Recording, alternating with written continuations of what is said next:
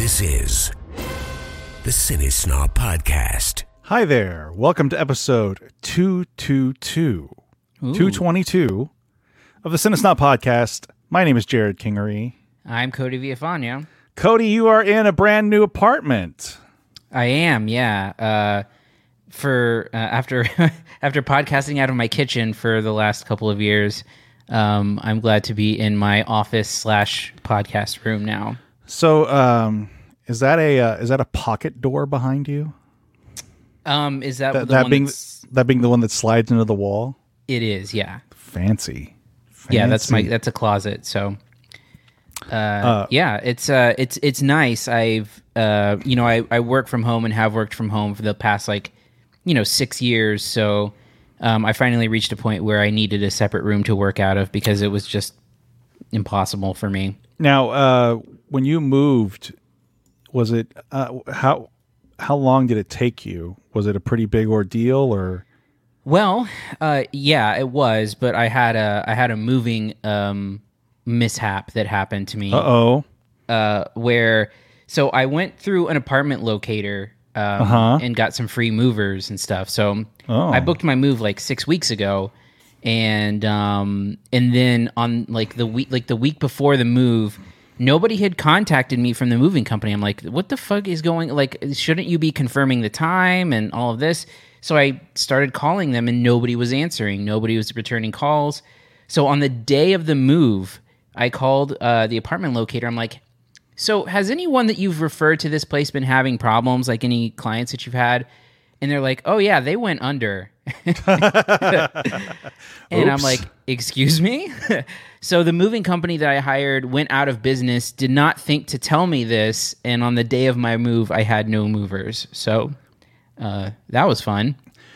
I've moved 3 times, I think. I've never ever used movers. It's always been me. Yeah. Oh, I'm that kind of guy though. I'm not going to pay for something that I feel like I can do myself and destroy my back doing it. So that includes furniture and stuff? Yeah. I mean, it's been my dad and my brother helping. Yeah. That's always what it's been, but I've never hired professional movers. Well, I didn't pay for it, so I'm. So what happened? Did they send a backup crew or something? Yeah, the apartment locator had a second crew that they had been using recently, and they were able to fit me in the next morning. So my move got delayed by a day, but it was an ordeal. I just I did not realize how much shit I own until I'm like, Jesus Christ, how many more boxes are there? And stuff just kept coming. So.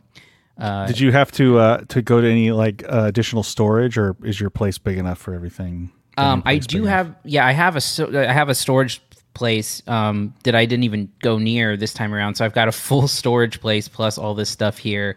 Oh, good. I need to do a good purging, but I have not yet been able to do so. So you've had stuff in storage before you even moved? Yeah. Oh, shit. Yeah. That's a good time. That you're just paying for someone to hold your crap. It's good. Life is good like that. We've got one too, but yeah. So in the meantime, though, you did have a chance to head to Fantastic Fest. Yeah. Which I believe was it all virtual last year, or did it not happen last year? I don't remember. I believe that it did not happen last year.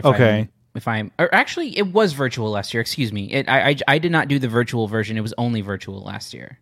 Okay. So, but this came back, Fantastic Fest. I haven't been in a few years, but it's back as sort of a hybrid. Is it a hybrid virtual in person, or was it all in person? I forget. So basically the way that it worked for the attendees there was that it was about 6 days or 7 days of all in person, and then from the last day of the festival until October 11th, it's an at-home version. So you have the chance to go in person, and then when the in-person festival part ends, some of the movies go to the at-home version. Now, I saw you were at some sort of event, or what was the movie on this past week? You posted a photo of it with I believe our friend Brian was there too. Oh, was that something? We were just at a movie. Yeah, it was just at the beginning of our screening day. Okay. I didn't know it was a specific event. Sorry. Yeah, no. Sorry to blow up your spot there, Cody. Oh no, it's fine. It was just nothing. So. Oh well, okay. Yeah. Never mind. I thought it was an event, but maybe I'm just used to seeing events being shared. But anyway, so how'd it go? How was the fest this year? It was good. It was, was a little bit different than what you normally expect. The people at Fantastic Fest, much to the, I think, frustration of some of the attendees there, took measures to make it as safe as possible.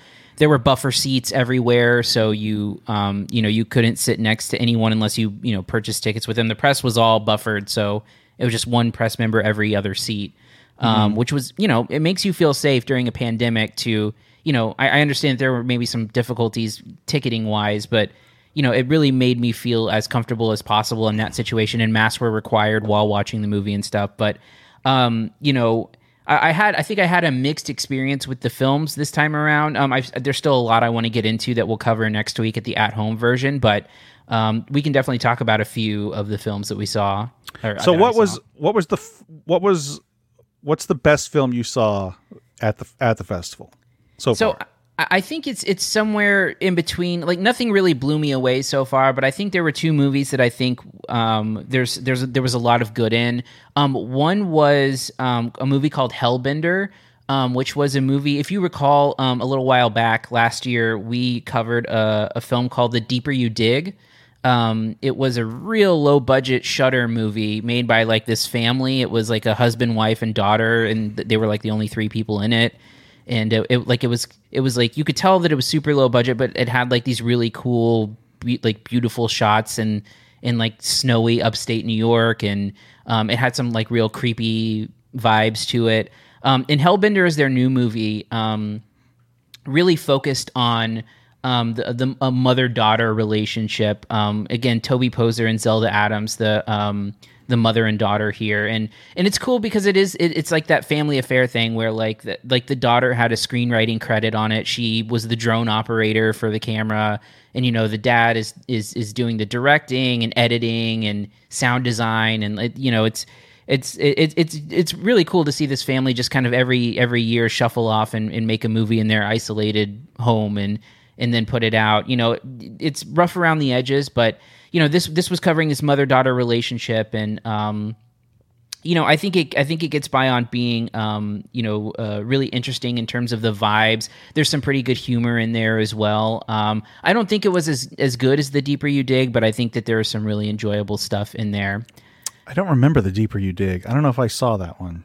You definitely did, because I think I think all three of us saw it, you, me, and Jocelyn, and we were all like pretty impressed with this super low budget movie. There was a lot of drone stuff. It was like there was some really dark shit, like like the teenage girl like getting buried and stuff. If you remember that, it had to do with like a house that was a little bit haunted, I believe too. I believe you. I just don't remember. Yeah, I don't remember at all. Yeah, I mean, we covered it last June, so yeah. I just don't remember. I don't remember it at all. No, that's cool. And then I think the other movie that I liked that I'm still kind of stewing on a little bit was the secret screening. So the secret screening one I did not make it to, which was last night in Soho, which I was very disappointed that I wasn't able to make it to that. But the second secret screening was a movie called Benedetta, which is a Paul Verhoeven movie. Yes. So as you can probably expect, horny as hell, but it's a movie about like a forbidden love between like a nun and then someone who kind of comes into the nunnery, and so it's like a lesbian love film. It says it's based on a book called Immodest Acts: The Life of a Lesbian Nun in Renaissance Italy. It's a pretty matter-of-fact, straightforward subtitle there. Yeah, it really is, and that tells you what you need to know. And I think that there were some really great performances. It's weird because being in Fantastic Fest, when the movies end, people kind of gather around and talk about it. And I heard a lot of people in the social groups that I was just kind of hanging around that people thought it was really boring, and they were like, it put me to sleep.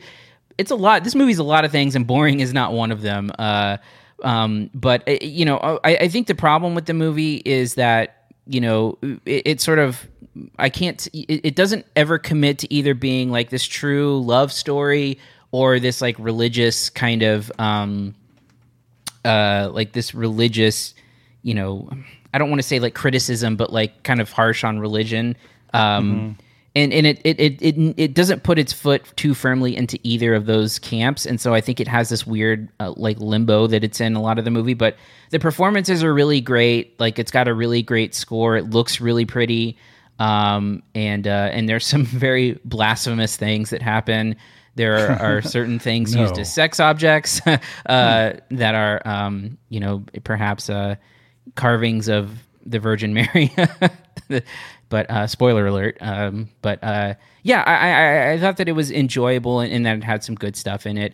And then, I saw a lot of stuff that was middling, and then there was a couple of things that kind of stirred a little controversy. But yeah, I believe you told me about that one. I don't know if we want to go into that one. It's a little complicated, it's a little complicated. Safe to say that there's a lot of buzz going around a movie called The Sadness that kind of, I think it premiered at Fantasia Fest, and as being like a really deranged and violent and crazy movie. And for me, it was very edgelordian, kind of, kind of like the vibe that I would feel like that was the vibe of Fantastic Fest like 6 years ago. I think that's fair. That would have been like wholly embraced. Yeah, I think so too. Before there's been, some reckoning going on, but like, to me, it reminded me of like, have you ever seen Train to Busan? The zombie. I have not. No. Yeah, it's like Train to Busan, but with none of the nuance. Because Train to Busan is like, is like a zombie movie that takes place on a train that has this like family story at the core to it.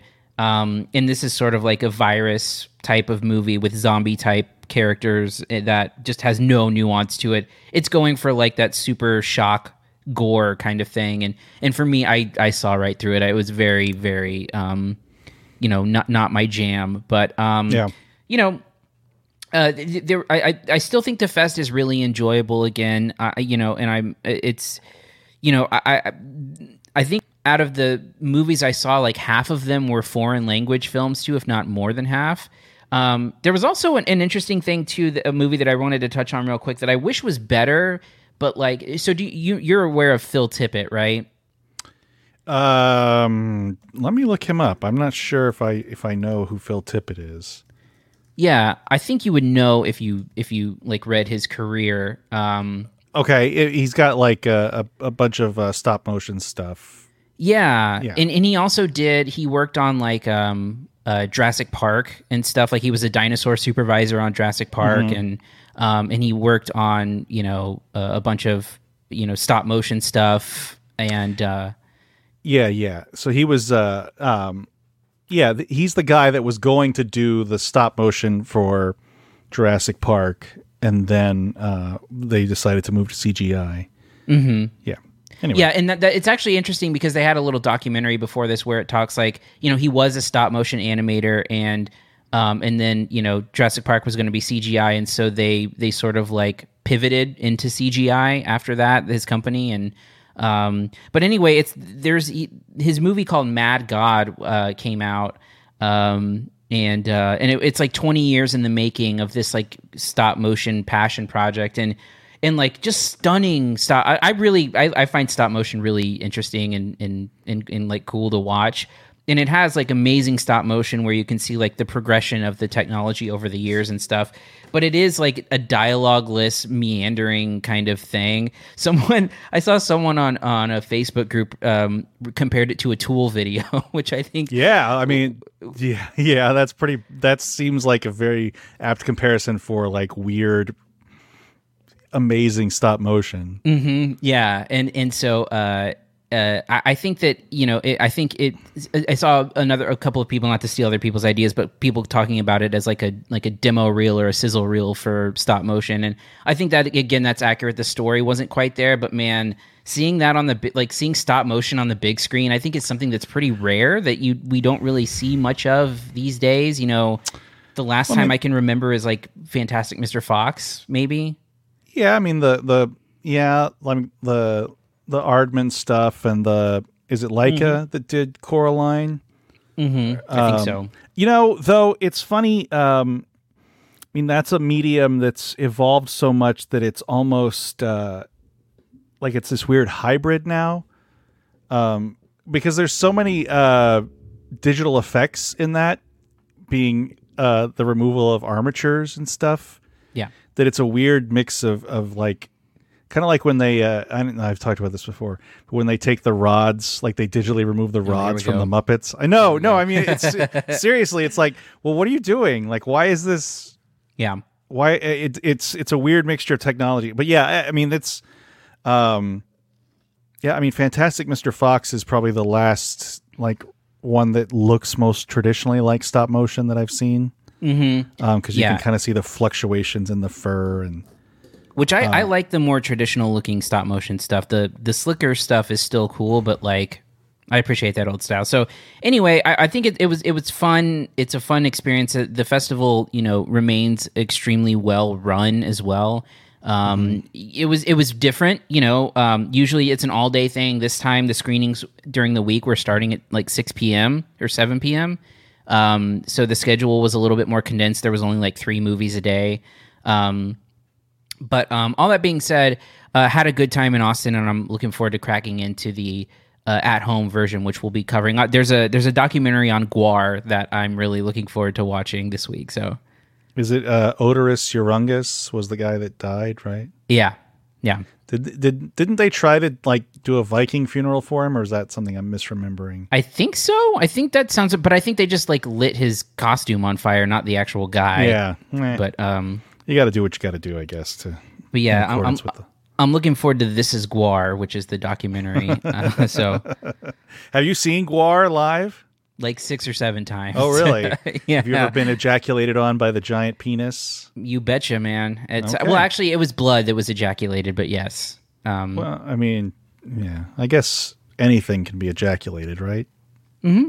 Any liquid? Yeah. Well, all right. Anything else on that note? Anything else before we move on? No. We'll cover some more next week. All right. Let's go ahead and move on to reviews. Here are this week's reviews. First up, we have Venom, Let There Be Carnage. Lady, we should be out there snacking on bad guys. I am a predator. I need to be free. You have got to get control of your aggression. We will get hauled off into Area 51. You live in my body. You live by my rules. I'm sorry. I don't know what came over me. Please, let me fix it. So I can play it again. You are a loser. Eddie Brock, I want to give you my story. People love serial killers. Please, why me? What's mine is yours. And what's yours is mine. I have tasted blood before, and that is not it.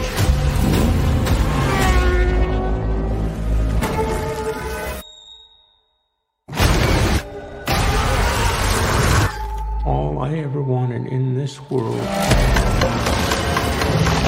is carnage.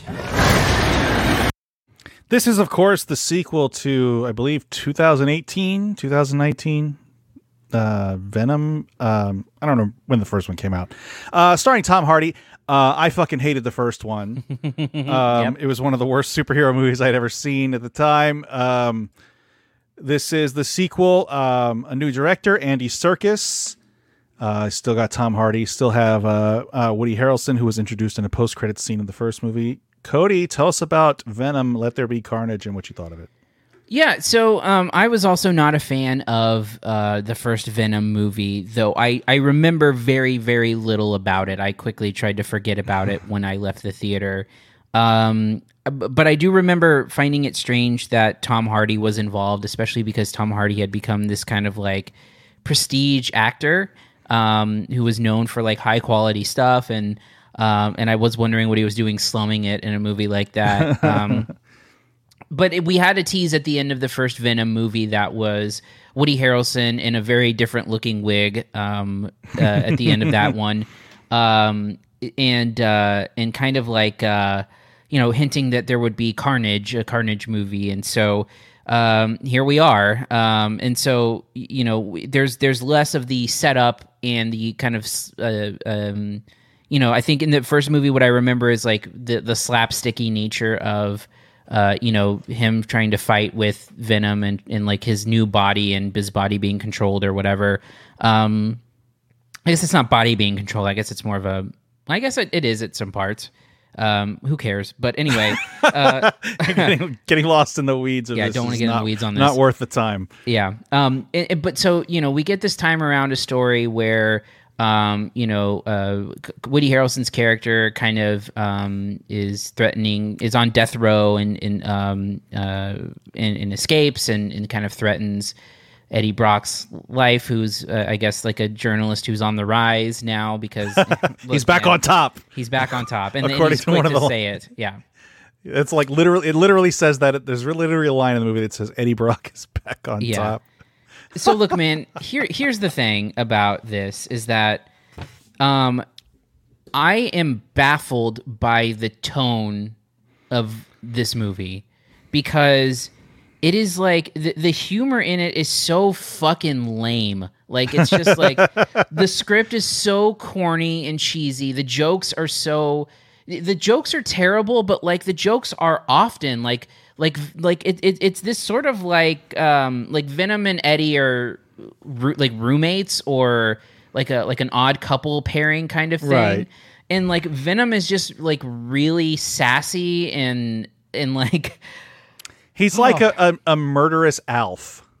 Yeah, that's a good way of putting it. Yeah, but it's just so corny and like, and the jokes are really terribly written, and his quips are terrible. And there's scenes where, he becomes like the king of a party at one point, wearing glow sticks, and like, and I'm asking myself like, who is this for? Because it tries to do this like really slapsticky, corny, cheesy humor mixed in with like uber violence, right? And so the tonal mix here is just a nightmare and a disaster to try to follow. And I just found myself wondering, like, again, who is this for? Because if it was just based on the humor, like the lighthearted tone of it feels like there's a scene where Venom is like cooking and singing and stuff. Like it's just ridiculous. And it's just excruciating for me. It's just not enjoyable. You said earlier that Venom is one of the worst comic books movies that you had seen up until that point. Look, man, I missed a lot of the 2000 stuff. Like I've never seen any of the earlier Fantastic Four movies, but I can't imagine a comic book movie these days being worse than what this is. To me, it has nothing really redeeming about it. Like I said, the humor sucks and it's really corny. Tom Hardy is too good for this. The dialogue is really terrible. Michelle Williams again is slumming it in something like this. I just found very little redeeming about it. I think that the Venom and Carnage action sequences can be okay at times, to look at, but it's just a really dumb story about like a falling out of a friendship. Ultimately, what it's at its core, and it's just Venom is just such a annoying, obnoxious character with like a sense of humor that's just completely off. I just did not find any of the every joke that it has just lands with a thud to me. So I did not have a good time with this. So I mentioned that I hated the first movie. This one I still didn't like, but I didn't hate it near as much. I don't know if it was because I was expecting because my expectations had been tamped down. There's a certain kind of gonzo weirdness to this whole thing that I think works in little tiny bits. I think all of the jokes are pretty bad, except here and there's something that's kind of chuckle worthy. And maybe I'm being a little too generous, but there's a scene where a Venom escapes, like he leaves Eddie Brock, and he has to keep like picking up different hosts, and he ends up at what I assume is some sort of gay pride event, right? There's a scene where he takes a microphone. Everyone thinks everyone thinks Venom is this just awesome costume, because it's apparently a costume party also. There's a scene where he takes a microphone and makes like a very honest speech, but that has a lot of like, parallels to someone coming out, which is stupid as shit. But damn it, if I didn't like chuckle under my breath a little bit at it.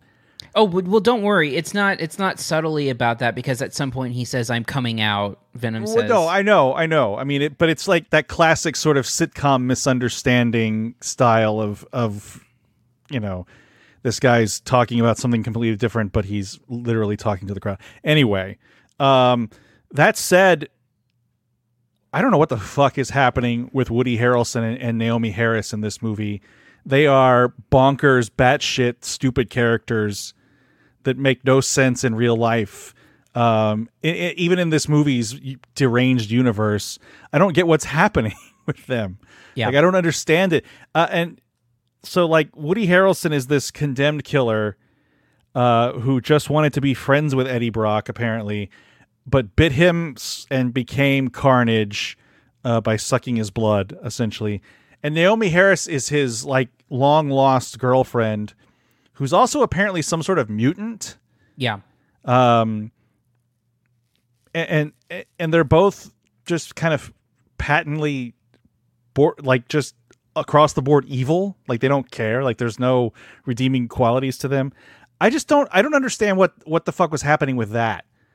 And then you have Stephen Graham, who I don't remember if he was in the first movie or not.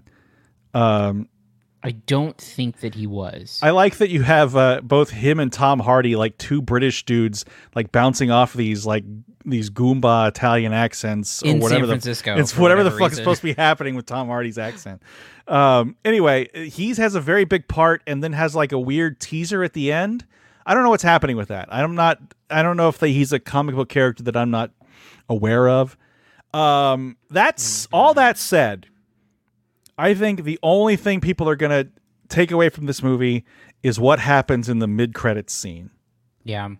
And for better or worse, that's the big thing that I think is going to be pulled away from this. And I'm going to spoil it right now. So if you haven't seen the movie, stop listening or watching, whatever you're doing. Are you going to spoiler zone this? I'm going to spoiler zone it, but I'm going to do an audible spoiler zone. I'm not going to throw in the audio because I don't have it set up on here. We paid good money for that clip. I should probably set it up on here. But mid-credit sequence, you have Venom trying to show Eddie Brock the knowledge of his alien species, and it's somehow that triggers or it coincides with a dimensional shift, which throws Eddie Brock into the Marvel Cinematic Universe. And he sees what's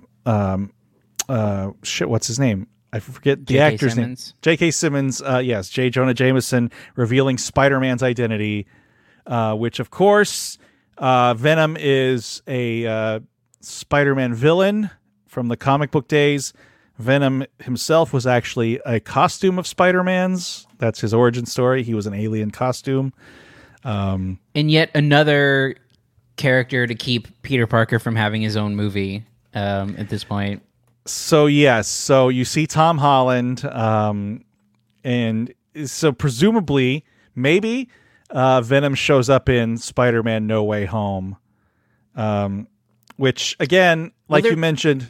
I mean, I think it's clear right now that they're building a Sinister Six, and to No Way Home, based on having Doc Ock and Green Goblin teased in the teaser. Yeah. And then Electro supposedly coming back, and again, you've got this Spider-Man movie. They're basically building a live action into the Spider-Verse at this point. But I think it is somewhat interesting that this really dark take is going to be part of that Marvel universe, at least in a small little way. And this is, I believe that these are the only Marvel movies that have used the word fuck, or Marvel adjacent movies. Unless you're going to count Logan or something, Logan and Deadpool, but yeah. Or like there was that Marvel Dark or whatever, where they had like the Punisher Warzone and stuff, which is pretty, but that's yeah, but I mean, that's unrelated.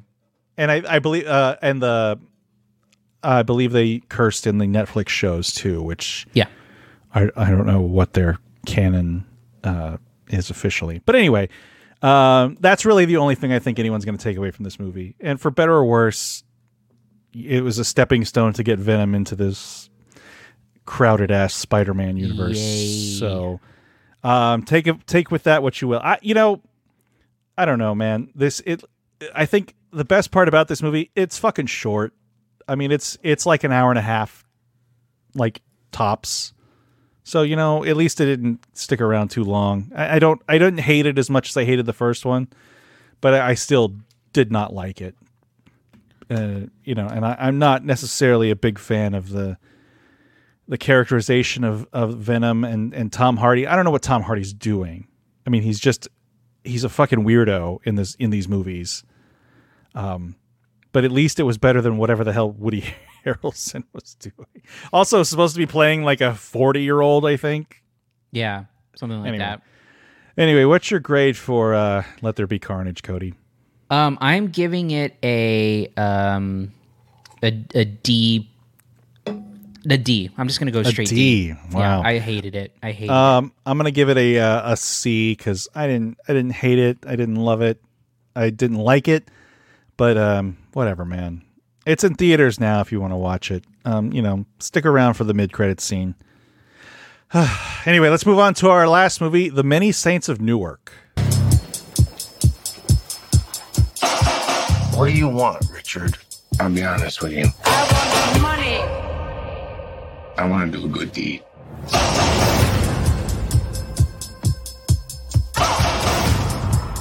I want to do a lot more. Things in life are free. I try to set an example for my nephew. Give them to the birds and bees. I want money. Anthony got kicked out of school. I went through all that trouble, and for what? I'm always being accused. You gotta be good. That's what I want. I want to do whatever I can to help the family. That's what I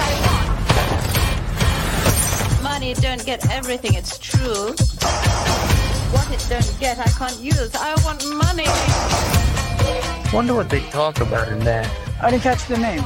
Pussy. Put him on the table. I think I just got this jacket. I try so hard. This is a prequel to one of my favorite TV shows of all time, and probably the I would say the kickoff to prestige television.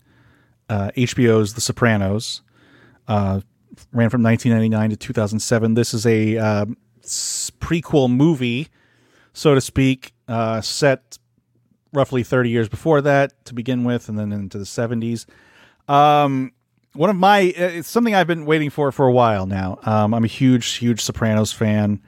Watched the original series. I've probably gone through it like 5 times in the last 14 years. Anyway. But this is ostensibly a standalone movie, premiered in theaters and on HBO Max. Cody, you haven't seen The Sopranos, so tell us about The Many Saints of Newark and what you thought of it. Yeah, well, I'll keep my comments brief and let you take over most of this because I have never seen a single frame of The Sopranos. I think maybe a little bit young when it first hit and just never went back for it. It's been something I've been meaning to do, but just never have. So going into the movie, I didn't know. I was honestly not planning to watch it because I wanted to see The Sopranos first, and you convinced me to watch it to get the perspective of someone who was going in cold, and does it work as a standalone? And the answer to that question for me is kinda. I think that I think it's apparent pretty early on that there are. I think something more obvious than just Easter eggs here, where the world that it comes into feels lived in, but unless you know what's going on, I think you're going to be a little bit lost. I started to gather. You can put pieces together from just context in here, but it seemed to me like most of the characters here were playing younger versions of characters that were established on the show, with like inside jokes and references and stuff like that. And for me, the thing that I think it struggles with as a standalone is that I'm not sure that the story at the center that it's telling is all that compelling. I think that it's actually a pretty mundane crime story that's going on, and I think that it sort of tries to be more epic than I think it actually ends up being. I saw a comment that someone made that they tried to put a season's worth of television into 2 hours, and I think that's probably a fair comparison or a fair comment. I think the best part about it is certainly, I think, Alessandro Nivola's performance, who plays Dickie in the movie, who I think is really really good in the part.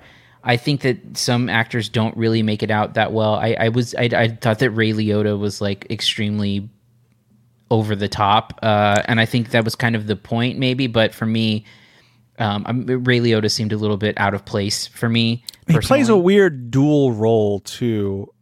Yeah.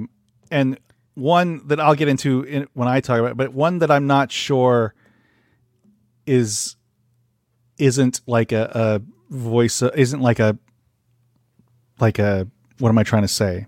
Like a conscience, like the voice of someone's conscience. Yeah. I think for me, the thing that I come out of this with is like, is this something where I feel like it would have felt necessary had I seen the show, or something that would have been like an important companion piece, or something that filled out the story or the lore of the show? And for me, again, I don't think any of the going-ons were all that interesting. I think, like I said, the story that it's telling at the center of it, I think, is pretty tame and uninteresting. And I think it's more of a character play than anything else, like a character study. And I think as a character study of Dickie, it's pretty interesting. But I think that nobody else really gets a lot to do here. And I think that, maybe it suffers from having the ensemble get a little bit of a moment there to provide context to their characters in the show. That's what I got from it. But for me, I was not all that enthralled with the story at heart. And so as a standalone crime movie, it seemed like a bit of a very mundane crime movie. Yeah. The thing about it is, it doesn't really, there's exactly one revelation in the movie if you've seen the show.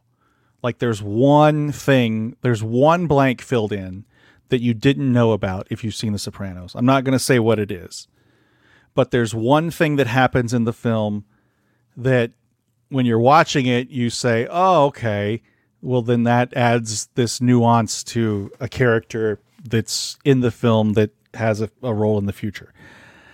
The problem is, and look, there's a time, there are these movies like this where the movie's not great. There may be good performances or whatever, but it's just about being back in that world. And I think this is one of those situations. Like, this is absolutely inessential. for like this story of what happens to Dickie Moltisanti is conveyed in one of the episodes of the series already. There's an episode that describes what happened to him. So as soon as the word, for example, as soon as the word TV trays is brought up, you're like, okay, Dickie's going to die, because that's what he was carrying into the house when he was killed. That's not a spoiler. That's from an episode that aired in fucking 2002. Mm-hmm. So the problem with it is that as a fan, there's nothing really revelatory about it. You know, I kind of went into this thinking this was going to be about the relationship between the character of Dickie Moltisanti and Tony Soprano, who in this film is played by James Gandolfini's son, Michael Gandolfini, who I think does a good job. It's a huge shadow to live in, huge shoes to fill. I mean, Gandolfini died like 7 years ago or so, and I mean, it was just a powerhouse performance in The Sopranos. I was hoping it would be more about that, like kind of the influence. Here, I don't know that you really get a sense of their relationship other than what the movie tells you. And, you know, to kind of, you know, to replay like the story we know of Dickie's, how Dickie dies. Like, I'm disappointed that it wasn't more, you know. There's some, like I said, there's a few moments of like revelation in there. You know, the Sopranos is a very like oddly spiritual show. And a lot about like the meaning of dreams and visions and things like that. So, you know, I do think there is some of that at play. I think it doesn't tip its hand enough toward it. Like, I think that one of the roles Ray Liotta plays, I see as, I don't think is a real person, mm-hmm. or at least is not that version of the real person. I don't know. Then there's something that happens at the end that I'm not really terribly sure what's going on. I think Leslie Odom Jr. I think he's got a few great scenes. I think his story doesn't get enough of the screen time. I don't know, man. I'm more than happy to go back into the world of The Sopranos. I'm not as so thrilled that it was just kind of a rehashing of a story we've already heard, with a couple of like little tiny bits of new information, and then a bunch of guys doing impressions of, you know, Steve Van Zandt and other people in the movie. You know, I don't think it's bad. I do think it's a slightly disappointing version of what I thought it was going to be. And again, I think this would have done better as some sort of series. You know, this is some sort of like what you mentioned. You know, a season's worth of TV crammed into 2 hours, and that was the thing about The Sopranos, was it was a slow burn, and it wasn't always like serialized. That's another thing too. Like, sometimes you'd pick up an episode like 2 months later. The next episode would be, and it didn't necessarily relate to what happened before, except for minor storylines. It wasn't like you picked up right where something left off. You know, I don't dislike it, and I had a good time with it, and I did start watching it again. I saw it in a press screening at a theater because I was very eager to see it. And I've started watching it again at home, and I think it plays a little better on TV than it did in a theater. You know, that said, though, I wish it were a little more of a standalone. I don't mind the Easter eggs. I don't mind that you have younger guys playing, or different guys playing the younger characters, but I wish it were just not a story that we'd seen before. Like, for example, the scene where Tony sees his dad get arrested at the carnival. Mm-hmm. That literally is a reshot scene from one of the first season episodes. Like, they shot a flashback, like they reshot this flashback scene. I mean, it's like, why are we revisiting this stuff? We know it. But, and that's another thing. John Barenthal has almost nothing to do. Yep. And Vera Farmiga is good, but she has almost nothing to do either. I just wish that was a little more fleshed out in like a story of Dickie and Tony as opposed to Dickie and whoever. Well, that's exactly what I was saying, is that the character focus is like a revolving door where no real character aside from Dickie gets any sort of depth to them. Like, again, like you said, Vera Farmiga has, is really good in it, but to me, that was just maybe providing more context to that character in the show. And like, I think you're like, or I don't know. It's well, it would lead to, in my mind, it would lead to the Tony's gravitating toward Dickie, because in the show, his mother is kind of a sociopath as well, who is a thorn in all of her kids' side. I mean, she's a terrible. The character is terrible. So it would mean her like pushing Tony more and more toward Dickie, and that's really what I thought the movie was going to be. I thought it was going to be Tony and Dickie. Like, how did Dickie influence Tony? Because the movie's narrated by Dickie's son Christopher, who's a huge character in The Sopranos. Anyway, it's I think it's just too scattershot. I think it tries to do too much. Anyway, what's your grade for Many Saints of Newark, Cody? I'm gonna have to give it a C+. I think that it's just short of being enjoyable, but I was finding myself wondering why I should care about any of it as a standalone. Yeah, I'm gonna go B-. I mean, I think it's a decent enough movie. I think obviously it helps massively to know The Sopranos, but even then, I think it's a little bit disappointing, just because it's a little too unfocused, and it feels like just sort of a greatest hits of, here's the character you loved, now it's a younger dude, now it's Billy Magnuson playing this guy. But it is available now on HBO Max. I'm curious. I set up HBO Max so my dad could watch this because he's a huge Sopranos fan too, but I haven't had a chance to ask him if he's watched it yet. So I'm curious what he's thought. He loves the sociopathic stuff Tony does just because it's funny. It's played for laughs. Yeah. Not that he's a sociopath, but anyway, that's going to do it for this week. Next week, Cody, finally, James Bond, No Time to Die. Mm-hmm. All 2 hours and 43 minutes of it. Oh, yeah. I don't really know. I mean, I'm not a big Bond fan at all. But powering through it. But we get through that so that we can get to a movie that I saw at Sundance back in January that, spoiler alert, remains still, and I need to watch it again, but in my memory, the best thing I've seen all year, which is a movie called Mass, that we will be covering. And then we'll probably find a third. I know that there's some stuff that I think Lamb might be coming out, and maybe we'll cover Lamb. Oh, boy. We'll see. Yeah, the No Time to Die, speaking of Bond, like, I think I haven't seen any of the Sean Connery ones or Roger Moore or even Timothy Dalton. I did quite like Skyfall with Daniel Craig, but I don't think I really liked anything else. I liked GoldenEye back in the old days, but you didn't like Casino Royale? I thought it was all right. I didn't like the shoehorning in of Texas Hold'em. That seemed very not European. Because it was huge at the time. What was that, 2005 Casino Royale came out?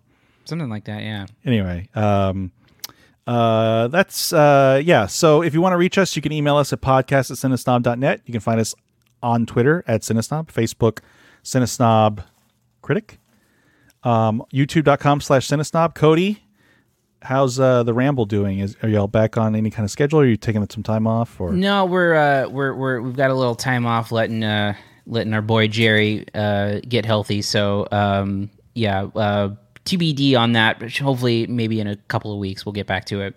Cool. Oh yeah, you can see me. I'll be at Big Texas Comic Con next week, hosting some panels for the first time in a couple years. Nice. Doing the Cobra Kai panel again. Good times there. And I think I'm doing Doug Jones. Okay, yeah. Big, tall, skinny actor who's been in probably every monster movie you've seen the last 30 years. But Pan's Labyrinth, Shape of Water, a big Del Toro collaborator. Yeah, he's in that Star Trek show, Discovery. I think he actually has a speaking part in that movie. So, our TV show should be fun. I couldn't get the Giancarlo Esposito panel, but maybe someone will back out and I'll take that one. So, anyway, that's next weekend at the Henry B. Gonzalez Convention Center. Cool. A place that has been like totally torn down and rebuilt, apparently. Oh, yeah. Yeah, it's weird. It's nice in there. Yeah. Anything else before we go, Cody? No, I think we're good. All right. On that note, I am Jared Kingery. I'm Cody Villafana. Thank you for listening to the Cine Snob podcast. To read reviews, interviews, and more, visit cinesnob.net. See you next week.